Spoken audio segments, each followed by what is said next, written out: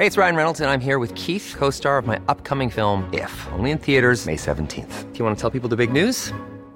All right, I'll do it. Sign up now and you'll get unlimited for $15 a month and 6 months of Paramount Plus Essential Plan on us. MintMobile.com/switch. Upfront payment of $45 equivalent to $15 per month. Unlimited over 40 gigabytes per month. Face lower speeds. Videos at 480p. Active Mint customers by 531.24 get 6 months of Paramount Plus Essential Plan. Auto renews after 6 months. Offer ends May 31st, 2024. Separate Paramount Plus registration required. Terms and conditions apply if rated PG. There's never been a faster or easier way to start your weight loss journey than with PlushCare.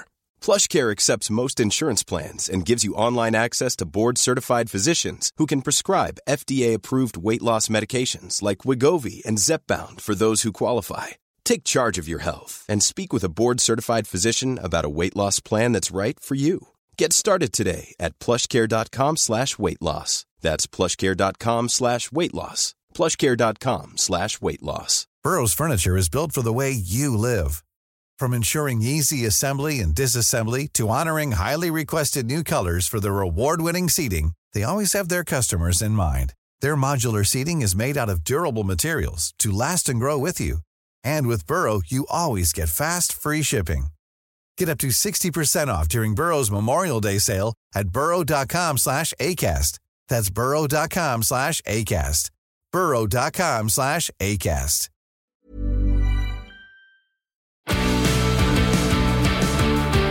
Set back by Madison for Son! Spurs silence the place! And Madison can drive, and Son is in! 2-2 in no time! No time at all! And welcome to 2024. Spurs had a brilliant end to the year yesterday with a 3-1 win against Bournemouth, and even better with Arsenal losing at Craven Cottage to Fulham 2-1. But I hope you all had a brilliant New Year's Eve. I hope you're all recovering well from last night's celebrations. But welcome to 2024. This is your New Year's Day live stream for you guys. I'm here with Barnaby Slater from the Spurred On podcast to talk about what happened yesterday, and we'll discuss the performance and what we thought about everything going on yesterday. We'll do Twitter reacts as well, reacting to how social media reacted to Spurs' victory. But without further ado, let's talk about just in general yesterday. It was a brilliant win for Spurs against a very informed team in Bournemouth. They were, coming into this game 8 Premier League wins out of their last 10 games. As Postecoglou said after the game, arguably the most informed team in the league yesterday. And obviously coming away with a victory by any means is brilliant. But in terms of performance level in general, how do you feel like we played yesterday? Well, before I get into that, Sim, is it worth me mentioning first what we said in our match preview? When I said, of course you're going to bring it up. I believe I said I had a good feeling about it because when Everton came, they were on a good run. And we stopped that. And then when I just felt like Bournemouth being on a good run, and maybe we'd put a stop to that. And maybe I even said I thought it would be 3-1. Now, Sim, I remember you saying that you thought it would be a draw. Correct. Okay, so I just thought we'd better check that. Now, in answer to your question, and Happy New Year, everyone. I hope you all had a good night last night. Yes, the performance I don't think was any better than a kind of 6.5, 7 out of 10, but it doesn't really matter. And I don't actually think we're likely to get better performances than that while we've got so many key players in our spine out. It's just that's the reality of it. So this period of time is about showing the desire and like the cojones to get through difficult periods. And Bournemouth were incredible. I was very impressed. The way he's got them playing, I think, is kind of exactly the way that we like to play at our best. And they caused us danger all the time, but it doesn't matter. We got over the line. We got the 3 points. We scored some good goals. And I think actually as well, probably Bournemouth fans would have felt just as edgy when we were going forward as I did when they were going forward. So it's just my kind of Spurs fanness that made me feel all the time like they were going to score every time they were in our final third. But the expected goals showed that we had many more. It was like, I don't know, 2.5 or something or maybe 3 or something to us. 2.3. 2.3, there you go. So, the stats men, the stats nerds would say that we deserve to win the game, and I'm happy to go with them. Yeah, and I completely agree with that. And I think, first of all, in my defence for my prediction, I didn't know Bentancur was going to be back. And I think that definitely gave everyone a massive lift, especially when seeing the lineup. Like, there were rumours before a couple hours before kickoff that he might be involved in the game. No one really expected him to actually be starting the game, though. And to have that boost, especially going into January with Sarr, which we'll talk about in a minute, obviously bad injury for him, but Sarr and Basuma not going to be available for this whole month or for even maybe the beginning of February as well. To have him back, not just getting involved, but also starting games was absolutely massive. And I think it didn't just give... I think it gave all the fans a lift when seeing the lineup as well, but I'm sure it gave the players a lift as well. I mean, they must have known he was going to start, but I think it just gave everyone the mood kind of flipped going into this game. I felt once that lineup came up, it went from like a bit worried, informed Bournemouth team off the back of a bad defeat to Brighton. Are we going to cope? And then all of a sudden, when everyone saw Bentancur in the team, I think it gave everyone a massive boost and a lot more confidence that we're getting some players back and some of our most crucial players back. And to have him back, I don't know how he did it. He was supposed to be out for 2.5 months and he was out for 1 month. Yeah. I mean, how the hell has that happened? Well, also very impressive from the club, I think, to not let anybody know that he was training all week. He trained from the Monday, apparently, every day. The only one who let it slip was his wife. And his wife did let it slip the night before, saying he's back. But I kind of took that with a pinch of salt, because sometimes you see a lot of those things where players' partners kind of put an Instagram post out and it doesn't really lead to anything. People are now giving her a tier one. She's tier 1. She's tier 1 gold medal. Yeah. Okay, yeah, I'm up for that. Fine. Give us some more information on Radu Dragusin, please, Bentancur's wife. Yeah, but I agree with you. Yeah, huge. And we've missed him. He's a Rolls Royce of a player. How did we get him for so cheap from Juventus? I'll tell you how. Paratici, criminal. Amazing. Well done. Long may he continue with his consultation role at Tottenham Hotspur. And let's face it, it looks like we're getting our centre back from Italy again. So you can't tell me that he's not involved in that somewhere. But yeah, I think Bentancur is just a beautiful footballer. Also, I said to you before we went on air, we've got so many kind of South American players now who are happy to put it in and really kind of be quite spiky on the pitch as well. But he's just got a lovely, graceful way about him as well. And for me, what I loved about him being back yesterday more than anything is I knew that when Emerson Royal and Ben Davies had the ball at their feet, and especially Emerson Royal, actually, I knew that we would have a player who was always wanting to come and get the ball, especially him, but also Gio Lo Celso as well. So I felt a little bit calmer about the possibility of Emerson playing at the back. And we'll go on to it, but Emerson, I think, did pretty well. He scared me at times, but he did well. And I do want to give a little shout out now, actually, because just thinking about it, how good Ben Davies is with the ball at his feet. We don't actually give him enough props for those, not only those driving runs he sometimes makes to kind of get 40 or 50 yards up the pitch when there are no other options on and then get it out to the wide left player, but also he plays those little balls through the lines he's much better at it than I probably give him credit for. So I wanted to mention that. But yes, Bentancur being back, loved it. Yeah, absolutely. And as I was saying, it gave everyone a massive boost. And in fact, it was his interception, wasn't it, from Neto's loose kick, which obviously set the ball rolling quite early on, gave us the lead. Giovanni Celso's tackle finds Papa Matasar. I was watching your watch-along highlights and you were saying, why is he passing it? And you know what? I was saying the same thing to Ben at the time. I was like, why is he, Johnson's in, pass it. But I actually think, watching it back, he played that to perfection, not just because he scored the goal, but I actually think he opened up the space really well. It was the right decision because the defender got dragged away to Johnson. He found the opening.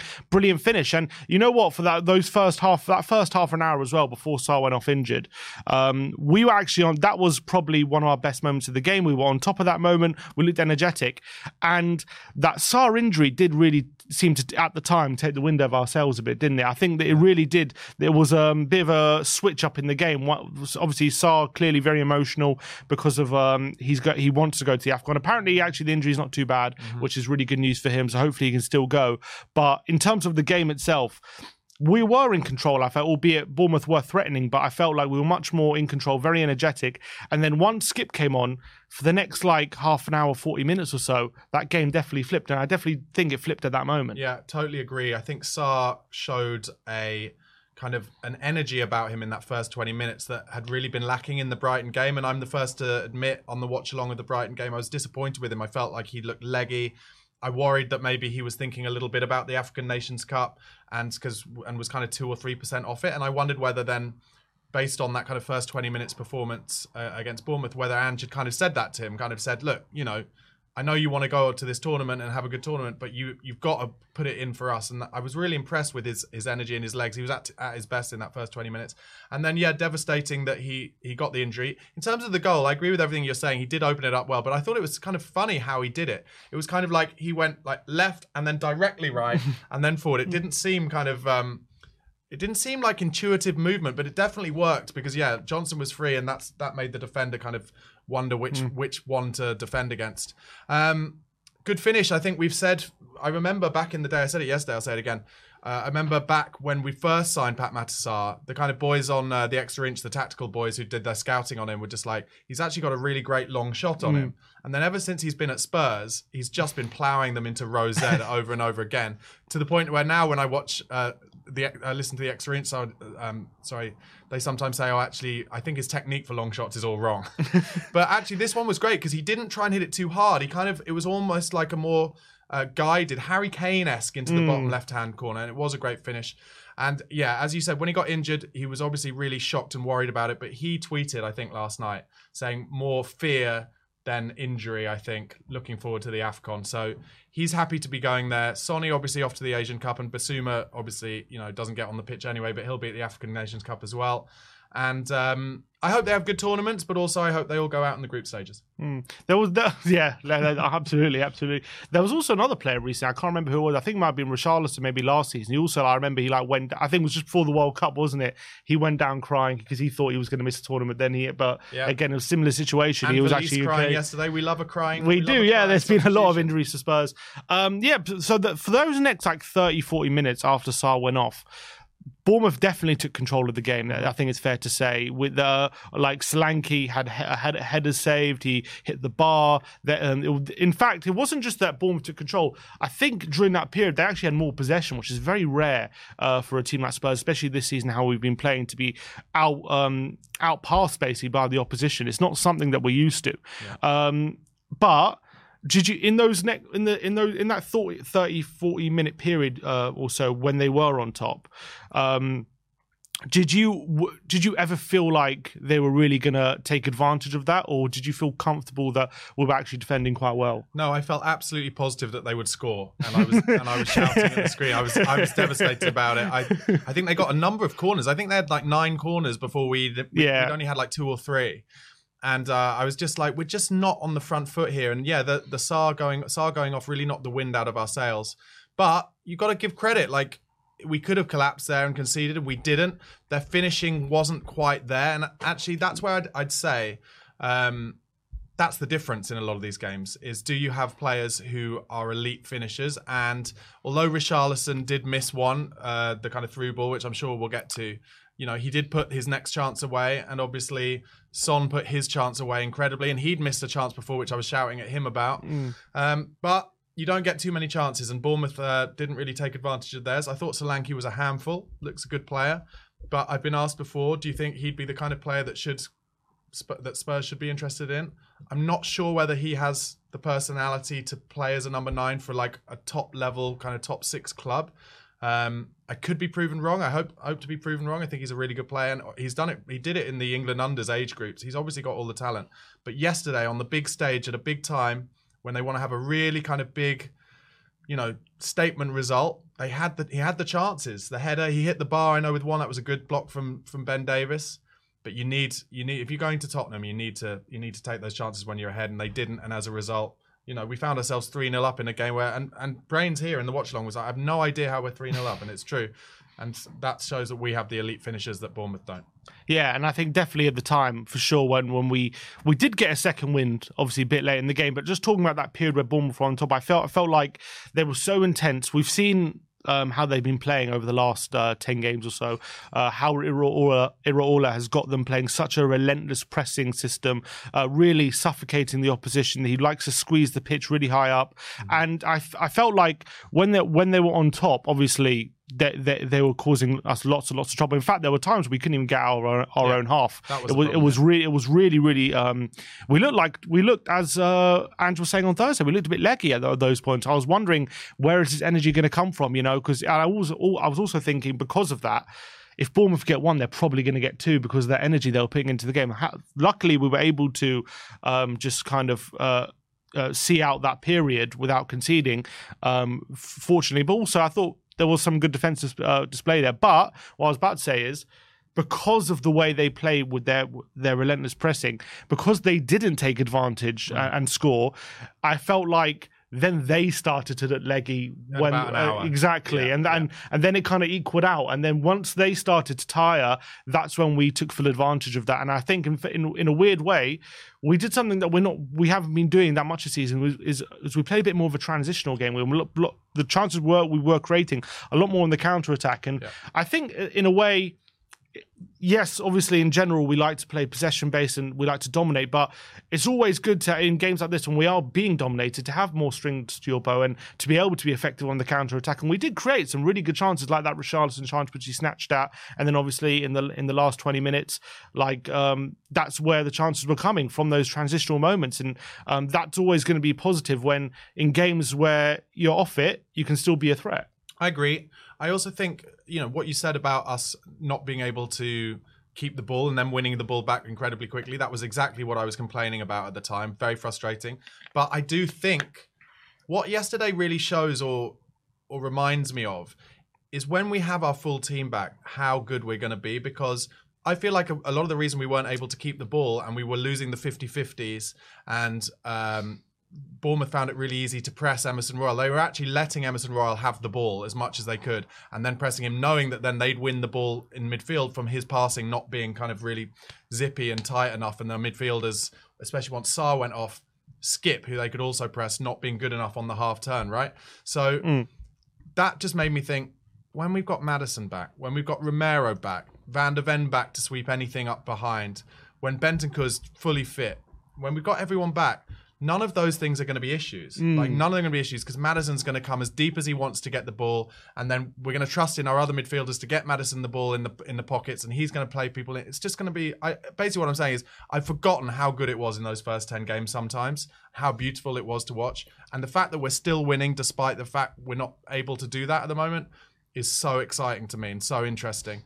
And yeah, sometimes you just got to give props to Bournemouth. I think tactically they did it really well, but they weren't able to keep it up. That 60-minute drop of theirs was visceral. It was very easy to really notice.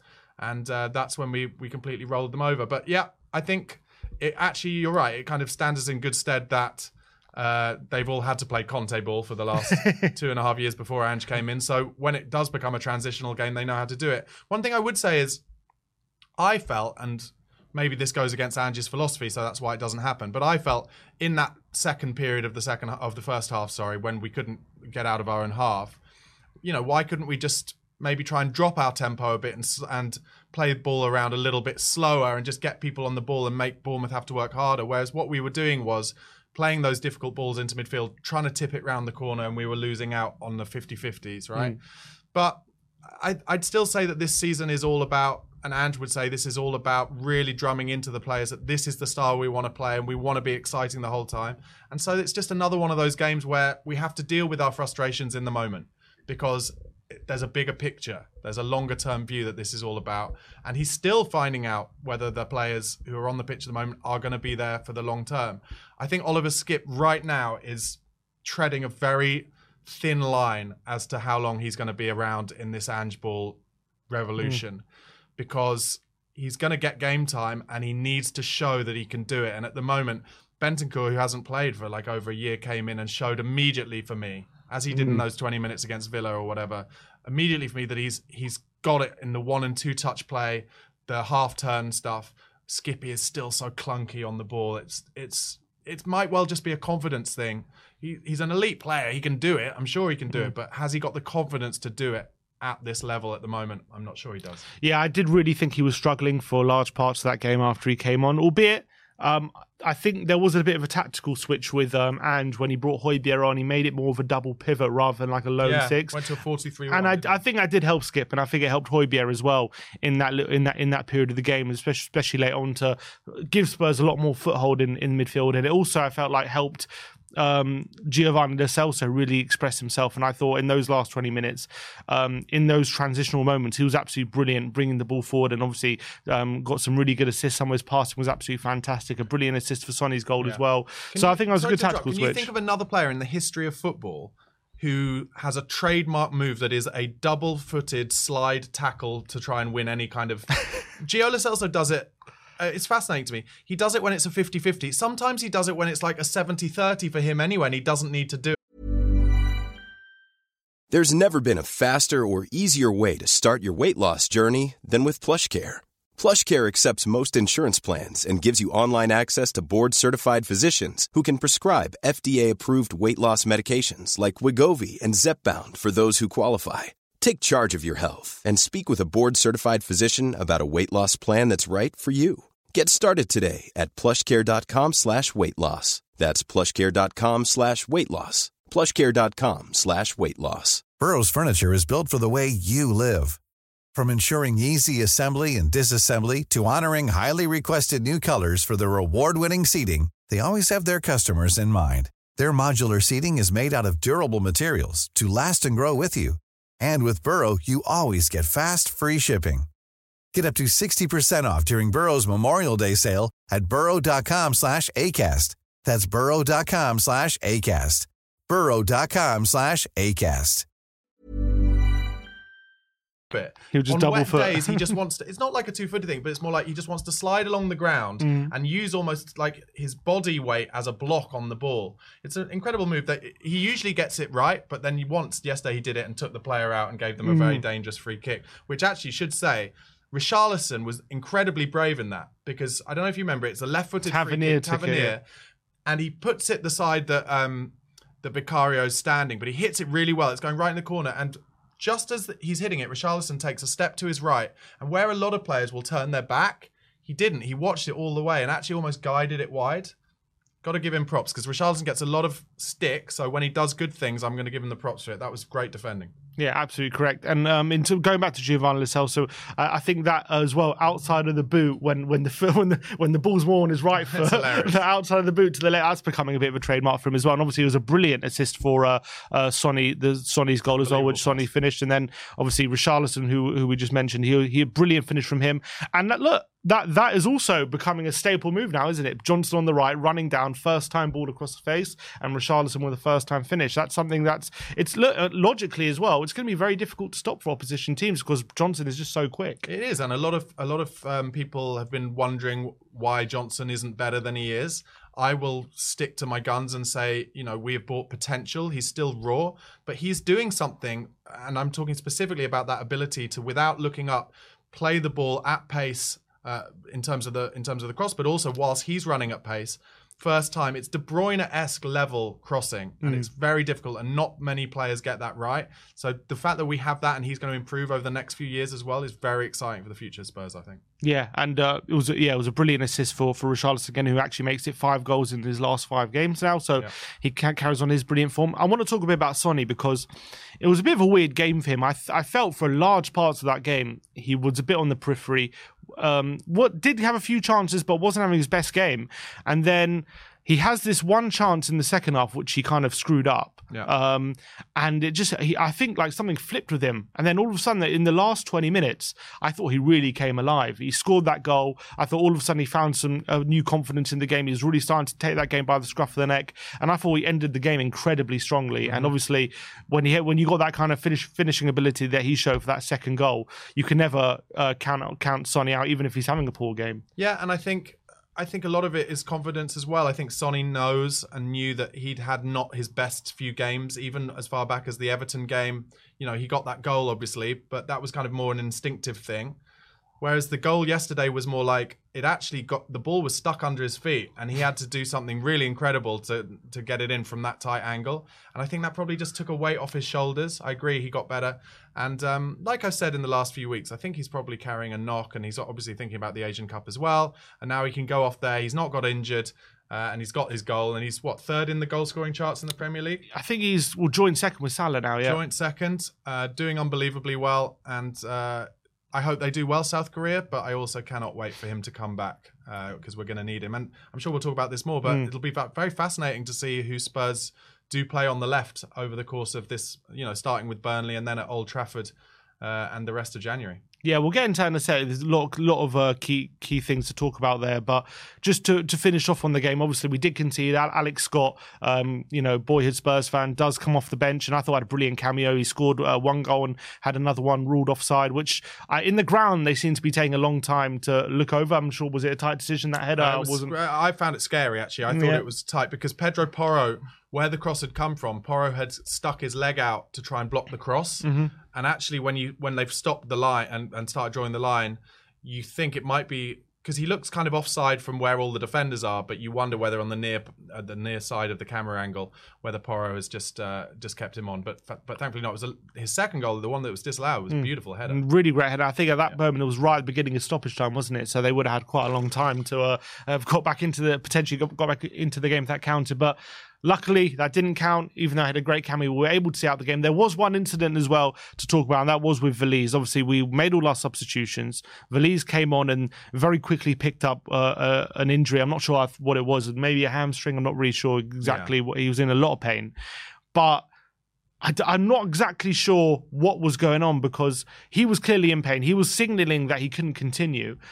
But he seemed to just try and carry on for like a good 4 or 5 minutes after that incident.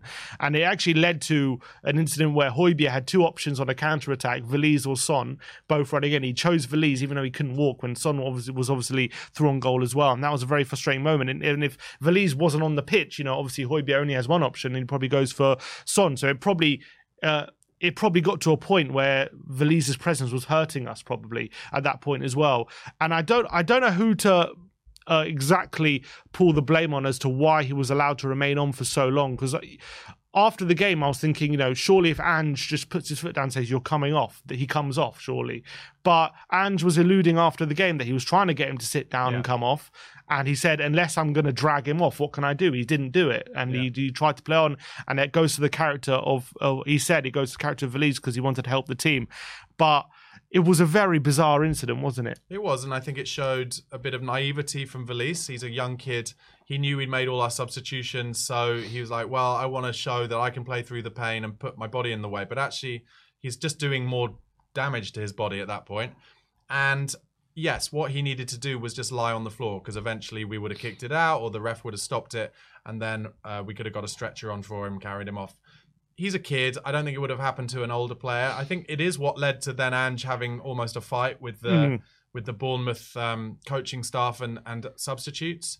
My feeling on that is that I think the Bournemouth team, the coaching staff probably thought that Ange was telling his player to lie on the floor to waste time. But actually, I think Ange was telling him to do it so he doesn't injure himself more. And that is kind of like a natural miscommunication that if it happened that way, if I was in the Bournemouth kind of side of things, I'd probably think that was for game playing reasons. But it was fascinating to see how quickly Ange saw the red mist and totally lost it. Like he had to be held back properly. But it wasn't one of those fake holding backs, I didn't think, where it's like, oh, let me at him. He was really livid with the guy. It was really fascinating. We haven't seen that side of Ange yet. I've always known he's had the dog in him. He's got the dog in him, but really fascinating to see that. Australians not slow to really find a way to get at people if they're wronged, and rightly so. I wouldn't want to get on the wrong side of Ange, that's all exactly. I'm saying, 100%. But, just a bit of naivety, I think, from Veliz. A weird situation, yeah. For that incident, though, is there any kind of blame do you put on Ange for not being maybe a bit more forceful in that situation, just demanding he lays down? I don't doubt if he was shouting enough to, so that the Bournemouth coaching staff could hear, then I think he was probably doing all he could. And Veliz was probably, he's a Veliz. All those South American boys at Spurs show that they are, that it's all about heart and passion. And I don't doubt that Veliz was probably just trying to say, or not trying to say, but just being like, I'm going to show how important this club is for me because he's just scored his first goal last week. He just wants to show that he can do it. And I would put more of the blame on Valise than Ange, is what I'm saying. Yeah. Fair enough. But look, we got the win in the end. Really, really brilliant victory in the circumstances against an informed team, and as well with Arsenal losing 1 point behind Arsenal now, which is crazy to think about looking at the league table. In terms of in general, obviously we're in a very difficult moment squad-wise, and there's a lot of circumstances surrounding. And it is weird because if you look at our form, I think after the win, we're now the most informed team in the league, 4 wins in the last 5. Mm-hmm. But when you just isolate our last 4 performances now, Forest away, Everton at home, Brighton away, and Bournemouth at home. Yeah. Obviously, 3 wins in those 4 games. The performance level, though, hasn't been brilliant in those games. No. So when you're assessing this period, obviously we're getting great results. But is there any concern for you about the performance level, or is it just you have to take all the circumstances into account and we're doing great? Yeah, I think exactly kind of what I said earlier. It's literally just a matter of, can we get through these games at the moment? Especially, Ange said it after the Brighton game, we're having to play all the same players, so they're not getting any rest, and they're not the players that were clearly in the pre-season the best at playing Ange's type of football. Otherwise, they would have been the starters, right? So it's just been a period of time where it's like, what results can you get under this kind of duress? And they've been incredibly impressive, because if you look, you brought them up, and you're right, it's really more fun when Arsenal lose. But Arsenal have not really had many injuries, and they are really suffering, and that's because Arteta's been playing the same 11 pretty much, not squad rotating.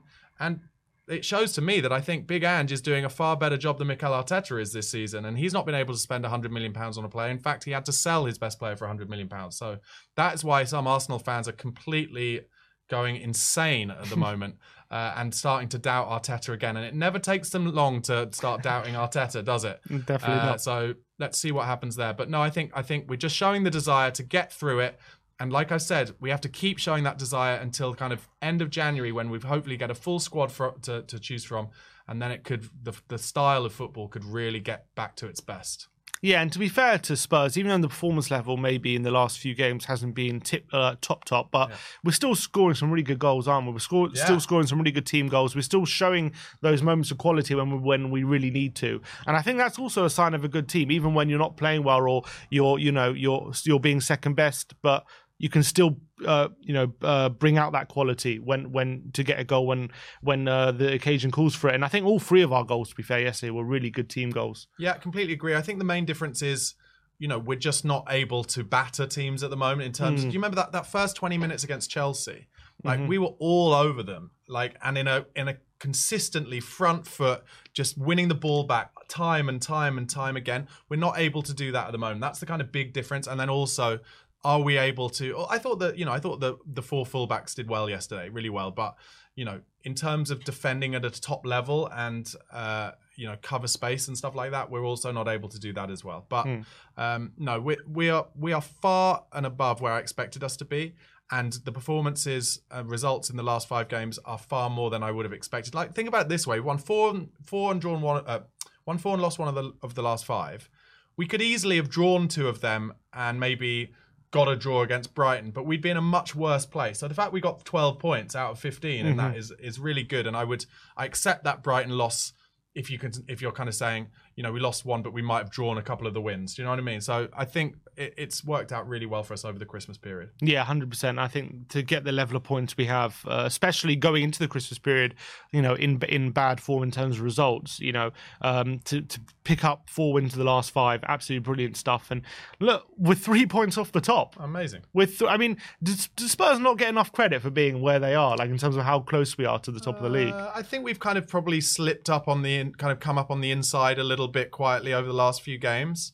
But also, it's worth mentioning Liverpool have got Newcastle at home today. I think Newcastle are in terrible form. Anything can happen in the Premier League, but they are far more dangerous at St James's Park than they are away from home. I could see Liverpool maybe putting 3 or 4 past Newcastle, and then they'll be 6 ahead of us. Liverpool have drawn a lot of games, interestingly. They've drawn 6 games and only lost 1. But I would even say Liverpool don't look like they're dominating the league. City are starting to get there or thereabouts, even though they've had players missing. I think we're probably where we should be, but I would also go back to say if that Chelsea game hadn't happened with the injuries and suspensions, we would be right up there. Yeah, 100%. And let's hope we can get some additions this month as well to really help with the workload. We know now Son is off to the Asia Cup. Postecoglou confirming that he will not be available for the Burnley game. Sarr obviously going to be off to the AFCON with Basuma as well. So a lot of going to be losing even more players now over the next few weeks. So it's going to be very interesting to see how Postecoglou adjusts to that. Obviously, having Bentancur back is a massive bonus in this period, very unexpected as well. But when it comes to how we replace what these players give us, or who's going to come in for Son on the left, who comes in for Sarr in midfield as well. Obviously, we know Bentancur is going to come in for Basuma. If you were Ange and if you just got the players, assuming we don't bring anyone in, if you just got the players at your disposal, how do you manage these next few games? Well, I think the Burnley one's interesting because obviously our only experience of Ange in a cup competition so far disappointed a lot of the fan base because he didn't play his strongest team. We don't have a lot of options, I don't think, other than whether two things I'm kind of thinking off the top of my head for this Burnley game.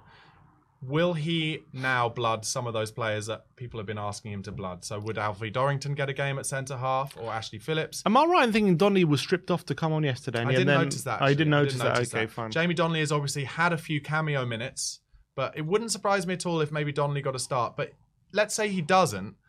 Would Ange be brave enough to play Bentancur, Gio and Kulusevski as a three in midfield? It's a very forward-thinking midfield. It would be unbelievably fun to watch, I think. I think it really would. I guess if that were to happen, then it would be probably, Johnson on the right, Richarlison, and then Brian Hill, I guess, on the left. I'm not really sure what the other options are on the left. There's been a lot of talk of us being interested in getting another winger in January, and you can kind of see why. But, and this is something we talked about the other day, if Ryan Sessegnon or even Perisic were fit, they would be getting minutes now as the kind of left forward role. And actually, I think if you took the defensive responsibility away from Sessegnon, he might have made a good option. I know lots of Spurs fans currently, throwing their old mince pies at me. But he's an unbelievable crosser of the ball, just like Brennan Johnson is, and he's got pace, but also you've got to think his hamstrings. So I don't know. Who do you think will come in on the left? I'm not sure, basically. I've got a feeling that maybe Kulusevski could get a run on that side, because there was a little cameo when against Newcastle for about 15 minutes. He played Kulusevski on the left and Johnson on the right, and Kulusevski actually looked quite creative in that role. He actually looked quite good. I don't think he was taking people on, but when he got into the final third, he was able to obviously got great delivery. He was able to pick someone out, and he created a few chances. I remember he created a really great floated cross for Ollie Skip, who should have scored near the end. So I'm feeling maybe if he goes Kulusevski on the left, Johnson on the right, Rishi up front, and then it would be Bentancur, Lo Celso, and probably Skip, I'm guessing, Skip or Højbjerg. Yeah.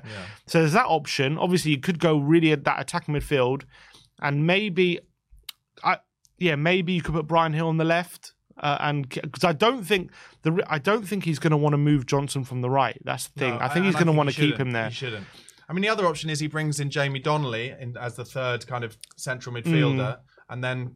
Yeah, Kulusevski or Johnson. I don't know. That's why I think the Burnley game on Friday night will be interesting to see, because it'll kind of, I think, give an idea of what might then happen for the rest of January, because after that we've got Old Trafford.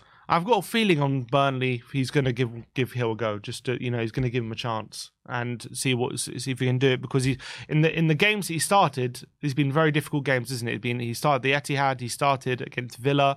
I can't remember. I think those are the only two starts, isn't it? And then I think he got dropped after that. So maybe he's going to say, look, Burnley at home, this is a great opportunity to really show you can, against Premier League opposition, even though it's not the best Premier League opposition, that you can really take the game to them and cause them a lot of trouble. And if he puts him in again from the start and he's still, not doing it, then I think maybe he gets dropped again. Do you think he should have scored from half a yard out yesterday? Maybe, just about. I think just about. It wasn't as easy as it behind him. Yeah. It was a tiny bit behind him, and obviously his hair was in his eyes, which I understand. So. Is that a problem that you've encountered a lot? The thing is with Brian Hill, he's obviously such a lovely boy, and he's obviously very talented, but, he's missing one thing extra. So if he had an extra yard of pace, right, then he'd be great. Or if he had an extra kind of foot of height and of physicality, then he'd be great. But without one of those two things, I'm just not sure it's going to happen. And Yeah, it'd be interesting to see. Maybe he will play against Burnley, but he needs to do something that ups his confidence level a lot, because he kind of just does a lot of bustling about and no kind of final ball at the moment or goal. Set back by Madison for Son! Spurs silence the place! And Madison can drive, and Son is in! 2-2 in no time! No time at all!